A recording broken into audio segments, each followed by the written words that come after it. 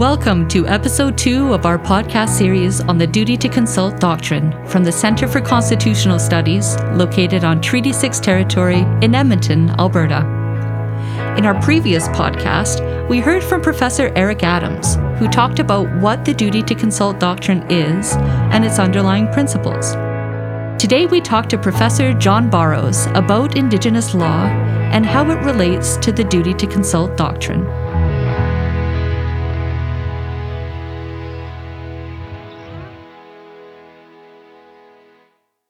In our previous podcast, we talked about what the Duty to Consult doctrine is, its underlying principles, and how it fits into the Constitution of Canada. Today, we are shifting gears to understand what the Duty to Consult means in Indigenous law. And we're excited to have as our guest, Professor John Barrows. Professor Barrows is a member of the Chippewa of the Nawash First Nation in Ontario. He is currently a law professor at the University of Victoria Law School and holds the Canada Research Chair in Indigenous Law. Professor Barrows, it is such a pleasure to speak with you today. Bonjour, Nindinwe Maganidok, Niji Nishnabeg Nichmakazik, a Bangietago Ninata Nishnabem, a Giganos Indigenacos, Nea Shiwinigaming and Donjaba, Nigigin Dodem.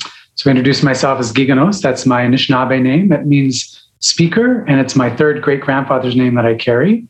And Nigigin Dodem, I'm from the Otter clan, and so I introduce myself in that way. And Nea Shiwinigaming and Donjaba, so I'm from the Portage Point in Ontario, which is about 3 hours north of Toronto, 4 hours north of Detroit, on Georgian Bay, the Saugeen Peninsula. But today I'm speaking to you from Victoria, which is in Wisanich and Limquangan speaking territory. And I'm grateful to live and work and play on these territories. Thank you. Well, we may as well dive right into this. So I want to begin our conversation by starting with the basics. What is Indigenous law? So Indigenous law is the standards and criteria that Indigenous peoples use to make decisions. Right? People don't just act in a free-for-all way in societies. There's patterns of order that enable people to make decisions that have some legitimacy. And so Indigenous law is standards, principles, criteria, authority, precedents, measures, signposts, guideposts for regulating our affairs, making decisions, and resolving our disputes. In other words, if we think about law in a functional way, the function of Indigenous law is to allow Indigenous peoples to have criteria that they look to in making their decisions. So where do Indigenous laws come from? What are the sources of Indigenous law? So there are many different sources to Indigenous law because the criteria that we can access are quite broad. Just like in Canadian law, when you think about the different sources, we have legislation, common law, judicial decisions. We have what happens when people are making contracts, which is they participate in the making of that law together through their negotiation. Or with torts, there's involuntary obligations that we have. There's just duties that we're expected to abide by so that we don't cause harm to others. Same within Indigenous law, right? Some of those laws come to us from negotiated contexts.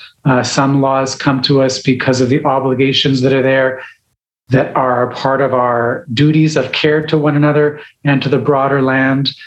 We can think about these laws having different time depths. Some of these laws are from a time beyond time. They flow from our creation stories, our sacred stories, how we came into our territories, how we got to know one another and got to know the creatures on the land. And there are standards and principles and criteria and authority that are attached to those stories. Some of our laws come from our experience with the land, understanding that we are in a relationship with the land. And so we read it, the rivers and the waters and the birds and the plants and the animals, and we take analogies from those behaviors or we distinguish ourselves from those behaviors. And so the literacy of Indigenous law in that way is literally written on the earth. The legal archive is actually what you see outside your door. And then, of course, people have to reason about this and persuade one another as to what the animals or the birds or the plants or the waters might be teaching us, or what might be coming to us from those older stories. And in reasoning together about those things, we have to persuade one another. And in persuading one another, you have deliberation. And deliberation then means that the traditions are living traditions, because you can't just persuade by which once upon a time important to our peoples. It's also what's important to us today. And so you would take the past and you would intermingle it with the present. Concerns of, say, administrative law or human rights or gender can be a part of this contemporary living deliberation or persuasion or talking with one another. Of course, some of our laws can be put into legislation, into regulation. You can have tribal courts that will deliberate about what the meaning of a case or a position might be. You also find laws that are customary, that are long time patterns of doing things. So there are many different opportunities, alternatives that Indigenous peoples have in making law, just as is the case with the common law. It's a rich and vibrant set of legal traditions that come from 11 different language families across the country. That's incredible. And it sounds to me like Indigenous legal traditions, they may have their footing in history, but they're still alive and well and evolving with the times. Is that accurate? That's right. You have to have the past that speaks to the present, that directs us into the future. And so there's this conversation across the generations with Indigenous law, just as is the case with the civil law, or the common law, or canon law, or military law. That is, unless you're speaking in the present, your law becomes without authority. And so here the idea is that tradition can be the dead faith of living people or the living faith of dead people. And what we're trying to do is take those traditions and make them living today as opposed to the dead faith of living people. I'm curious, though, how is Indigenous law different from Aboriginal law? So Aboriginal law is the law that the Canadian state uses to interact with Indigenous peoples. And so Aboriginal law can include Aboriginal and treaty rights, which are constitutionalized in Section 35(1) of the Constitution. It can also include legislative provisions that, say, for instance, have recently given effect to the United Nations Declaration on the Rights of Indigenous Peoples. And so Aboriginal law is Canadian law that's dealing with Indigenous peoples, whereas Indigenous law is the law that flows from Indigenous people's own decision-making structures, political structures, and of course then interacts with Aboriginal law, because Indigenous law is a part of the Canadian state's relationship with Indigenous peoples. So then, going back to the theme of this podcast series, which is the duty to consult doctrine, the duty to consult then is Aboriginal law, and it should incorporate Indigenous legal perspectives in understanding that. Is that accurate? That's right. The duty to consult has been developed by the Canadian courts, the Supreme Court of Canada in particular, and that law flows from the understood relationship between the Canadian state and Indigenous peoples. And Indigenous law gets included in Aboriginal law because you can't have a relationship, Canada cannot have a relationship with Indigenous peoples without including Indigenous law. So there's a case that came out of the Supreme Court of Canada in 1996. It's called the Queen versus Vanderpeet. And there in that case was a framework to understand Aboriginal rights, those rights that are recognized and affirmed under Section 35(1) of Canada's Constitution. And they said, in order to understand Aboriginal rights, a morally and politically defensible conception of those rights would take account of both legal perspectives, both the perspective of the common law and the perspective of Indigenous peoples. So a morally and politically defensible conception of Aboriginal rights has to take account of Indigenous legal perspectives. Now, those aren't determinative, just as the common law is not determinative. What the court has said is that this area of law is a bridge between Indigenous legal cultures and common law legal cultures. And on this bridge, the court calls this area of law sui generis, meaning it's unique or of its own kind. And so it's unique or of its own kind because the law intermingles the common law and Indigenous law in that space. In other court cases, the Supreme Court of Canada said that the purpose of Section 35(1) of the Constitution is reconciliation, which is this reconciliation of these Indigenous legal perspectives with Crown assertions of sovereignty and their perspectives on that ground. So the duty to consult has to take account of both perspectives, the Indigenous legal perspectives and the Crown's legal perspectives here to get to reconciliation. So in that regard, both Aboriginal law, that is Canadian law, dealing with Aboriginal peoples, has a part of Indigenous law embedded in it. And then, of course, when Indigenous peoples come to this Canadian law, they bring their own legal traditions, which is a part of that formulation of the duty to consult. Right? It's about reciprocity. It's about mutuality. You can't have reciprocity. You cannot have mutuality without having Indigenous law as a part of this area. So Aboriginal rights are recognized and affirmed in Section 35 of the Constitution. Now, are Indigenous laws considered Aboriginal rights? That's a good question that the court's not been explicit about. We do not know whether or not the court considers Indigenous law to be also Aboriginal rights that are recognized and affirmed in Section 35(1) of the Constitution. We do know that when Indigenous peoples present evidence about whether or not they have Aboriginal rights or treaty rights, that Indigenous peoples use their own law to make those arguments that the Crown has an obligation. And so it's definitely indirectly a part of Canada's law. I would argue that it's necessary to have Indigenous law in order to have Aboriginal and treaty rights be recognized and affirmed. But the court has not drawn that explicit connection yet. They just allow for that law to give meaning to Aboriginal and treaty rights at this point.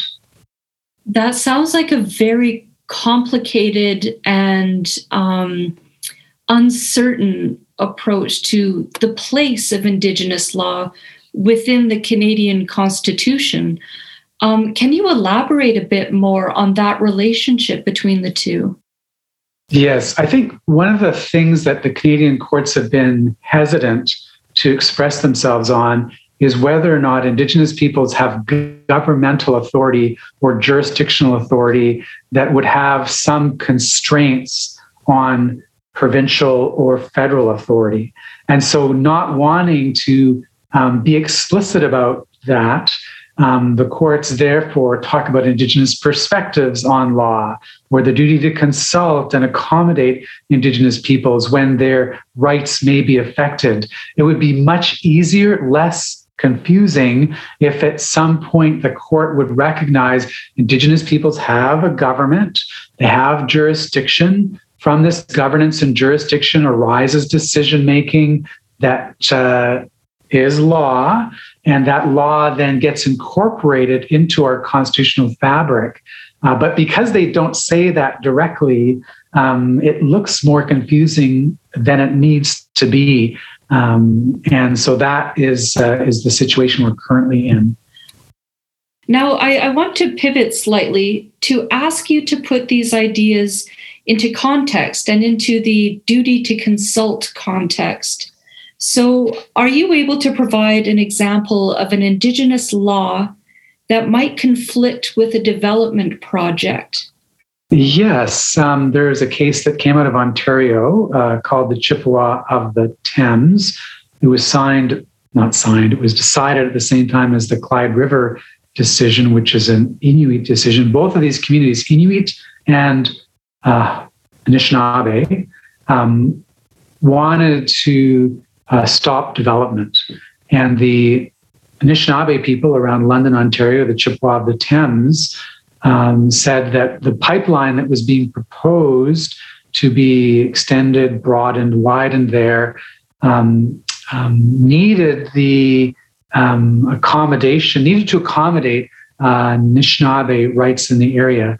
And so we brought our treaty relationships out there, our Treaty of Niagara from 1764, the treaties that were signed in the early 1800s with the Crown, talking about our relationship with the plants and animals, etc. And we said the pipeline can't go forward without citing these agreements and renewing these agreements. And when the Supreme Court of Canada, in this case from 2017, I believe, Chippewa of the Thames Clyde River case, said, well, we will allow the National Energy Board to be able to be the Crown for the purposes of consultation and accommodation. And there's no need for this renewal from, say, an executive level or a legislative level of a ceremonial understanding of what the relationship might be. And so we were opposed to that pipeline being changed without Anishinaabe law being re-engaged through the historic and contemporary treaty processes. But the court said, no, the National Energy Board can take account of that on its own. And so maybe in the future, the National Energy Board will pick up the methodology that we're talking about here, but at the point of that case, they did not do so. Now, there are other examples. For instance, I read today in the paper that the Nisga'a people have agreed to a huge multi-million, maybe even billion-dollar liquefied natural gas project to be developed on the Nass lands on the Skeena River. They have a treaty there. And they said, these people, these investors have met our laws under our treaties. And so we're going to give them permission to put LNG, liquefied natural gas, development in our territory. So sometimes, laws can be followed and you can get permission for development because the consultation has been in line with both Canadian law and Indigenous law. But in that other instance, I just told you a second ago from the Chippewa of the Thames, there's no consultation that Indigenous peoples felt has been promulgated in accordance with Indigenous law. And that brings me to another interesting aspect is the concept of accommodation, where the Crown is obliged to accommodate where necessary. What is your understanding of the duty to accommodate? That's a good point. So in the Canadian legal context, the court has talked about this duty to consult and accommodate whenever there might be an Aboriginal right that is imminent or already proven. So sometimes you have a duty to consult and accommodate, and the Aboriginal right has not been proven in court or sort of acknowledged by the Crown.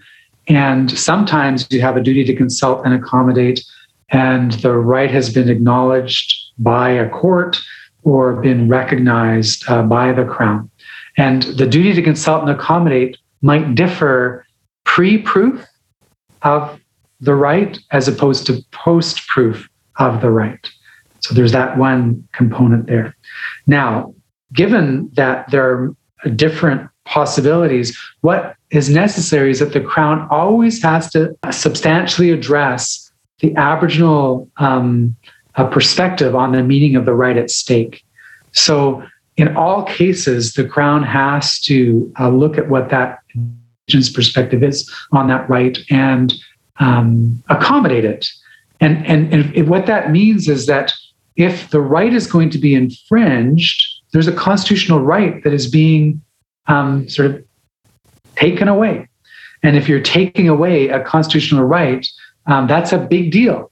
In say, charter jurisprudence, if you have a right to equality or freedom of religion or life, liberty, and security, or say a criminal law protection, if the Crown is going to take that away, they have to justify taking that away. It has to be something that's reasonable in a free and democratic society. Well, likewise, if you're going to take an Aboriginal right away, you have to justify that.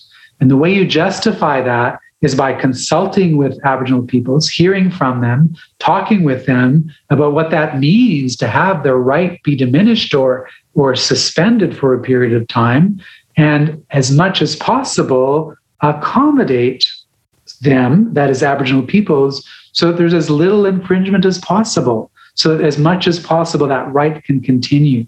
And so we have to remember when we're talking about a duty to consult and accommodate, we're actually talking about an infringement of an Aboriginal right. We're talking about a taking away of something that is our highest law as a nation of Canada.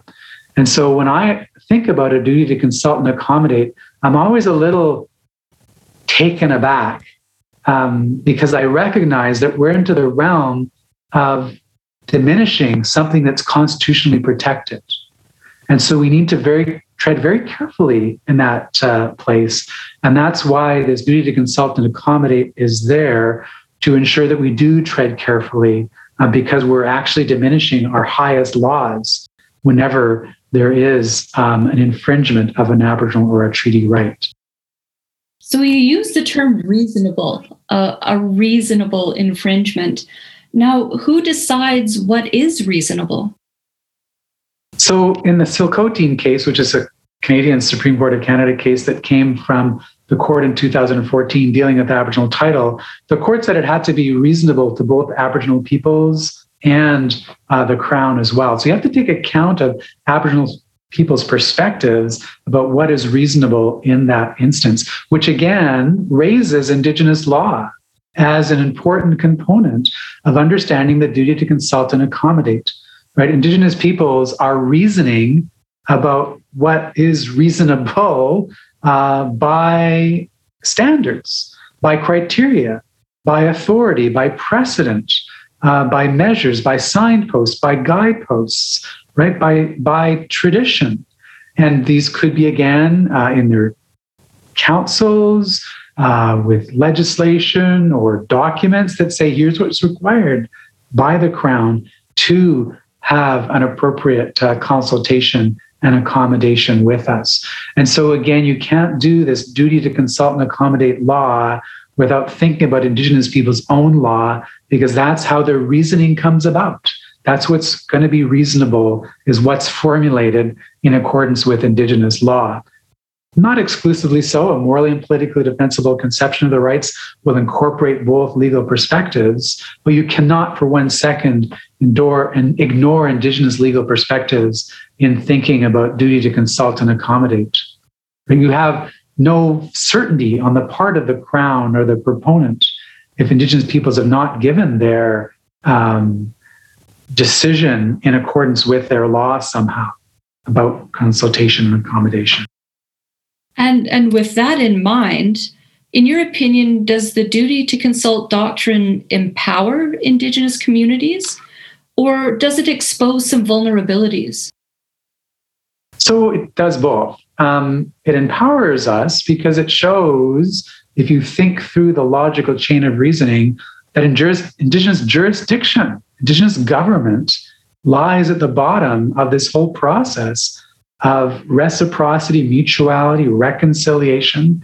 If we could just be clearer about that, there's so many pathways to further facilitate better relationships. But until we say that, and Indigenous peoples have governments that are constitutionally recognized and affirmed, we're at a great deal of vulnerability because the Crown sets the terms of the debate.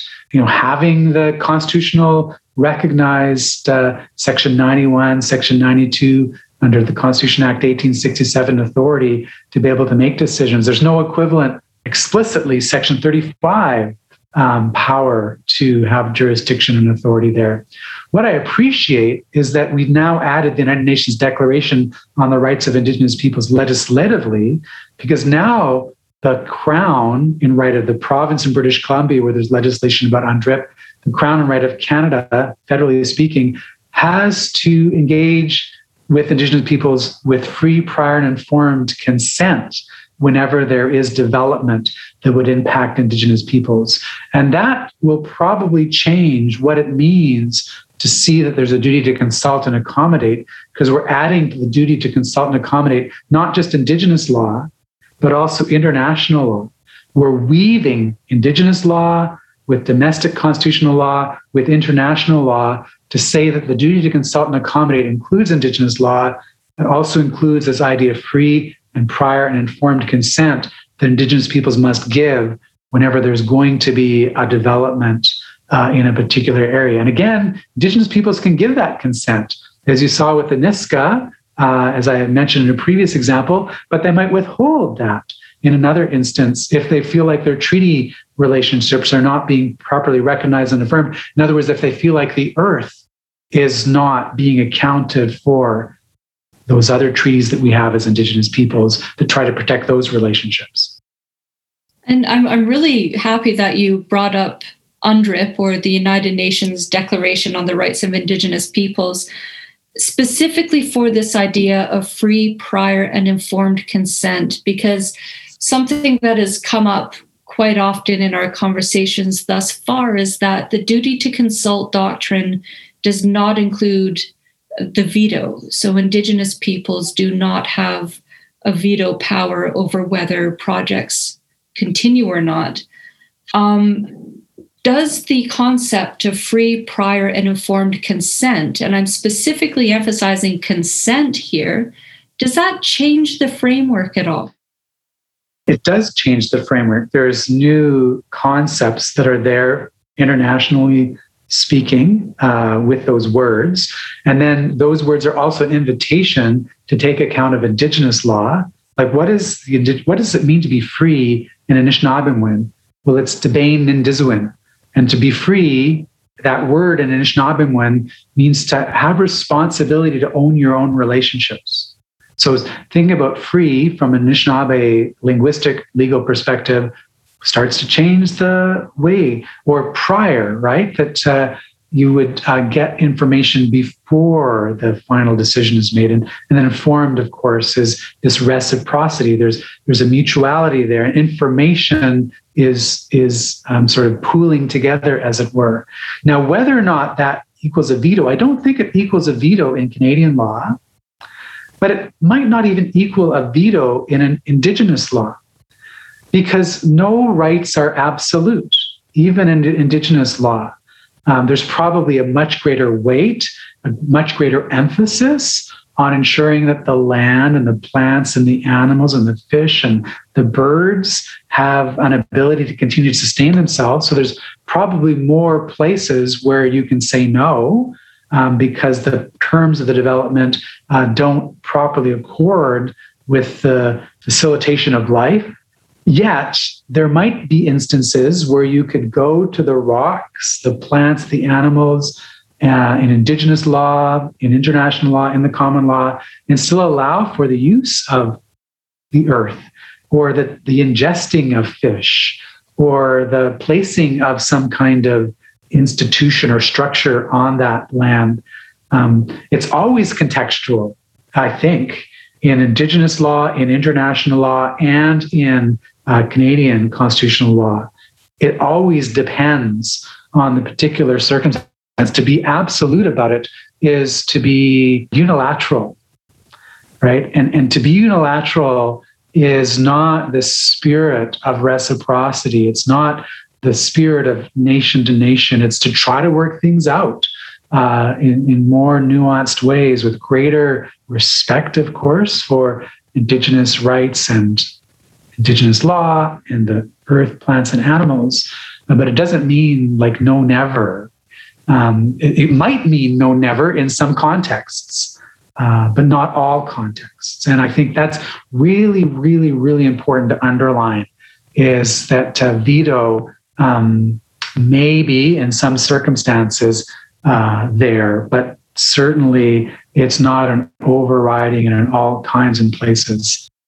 And you make it sound like the implementation of UNDRIP is going to be an excellent opportunity for reconciliation. And here I mean reconciliation as reconciling the Crown and Indigenous perspectives. And you leave me actually quite inspired and hopeful that this would be, or this will be a big step. Yeah, I think it is a very positive thing. Now it could be a disaster. It could just be, window dressing and then people ignore UNDRIP. But what it does is it invites Indigenous peoples into a deeper relationship in the legislative process.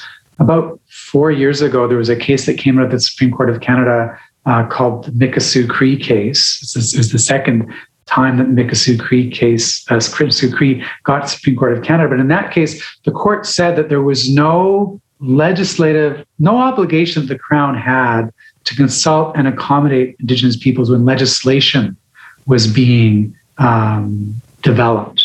So there's no duty, the court says, that is there. But with UNDRIP, clauses of the United Nations Declaration say that the governments have an obligation to have free, prior, and informed consent when legislative decisions will impact Aboriginal peoples. And so now with UNDRIP, there's, like I said, there's this invitation for Indigenous peoples to get involved in the legislative process. And that gives me some hope, because then you can create other bodies like administrative tribunals or line ministries that have the authority to say that this Indigenous government is a government that would be recognized not only in Indigenous law, but also in Crown law or Aboriginal law, that would have the authority to be able to carry out whatever operations need to be there.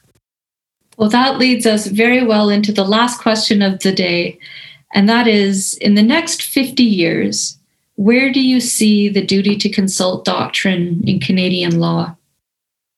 Yeah, so, I've been teaching 30 years now this year, which is so hard to believe.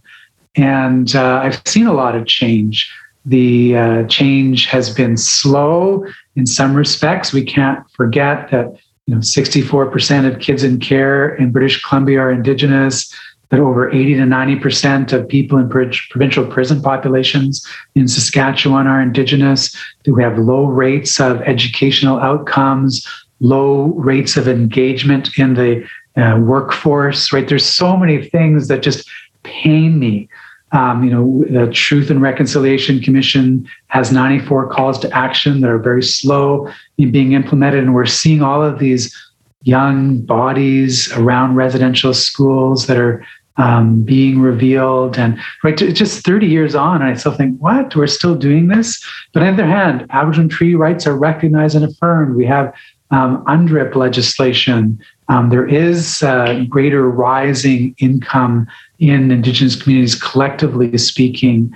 There are people getting their educations, even though they're not in the numbers that they should be. I'm inspired all the time as Indigenous and non-Indigenous students come to the law school and learn these things and then carry forward the tools and the perspectives to make the next generation even better. And so I expect over the next 50 years, more of the same. We're going to continue to be pained. There's going to be things that hurt us that are very just damaging. But we're also going to see inspiration and people making great strides and governments taking opportunity to recognize and affirm both Aboriginal law, but I also think we'll increasingly get to the place where we see Indigenous law as a part of our explicit constitutional law. And my hope would be that we would recognize Indigenous government, Indigenous jurisdiction as a part of our constitutional structure really explicitly as well. So that's kind of a mix as to what I think is going to happen over the next 50 years. Again, beware of the danger of a single story. Nuance is sacred. I expect that we'll have a lot of continued nuance in our future.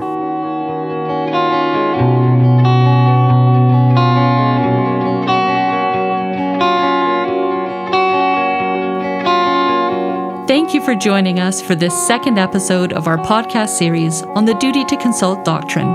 I'm Liz England, here with my colleagues Tesha DeBlanco and Zachary G. Tune in next time for a conversation with Sarah Mainville, who will explore what the duty to consult looks like from an Anishinaabe legal perspective. It will be available on the Centre for Constitutional Studies website at www.constitutionalstudies.ca. You can also stay current by following the Centre on Twitter. Just search for the Centre for Constitutional Studies.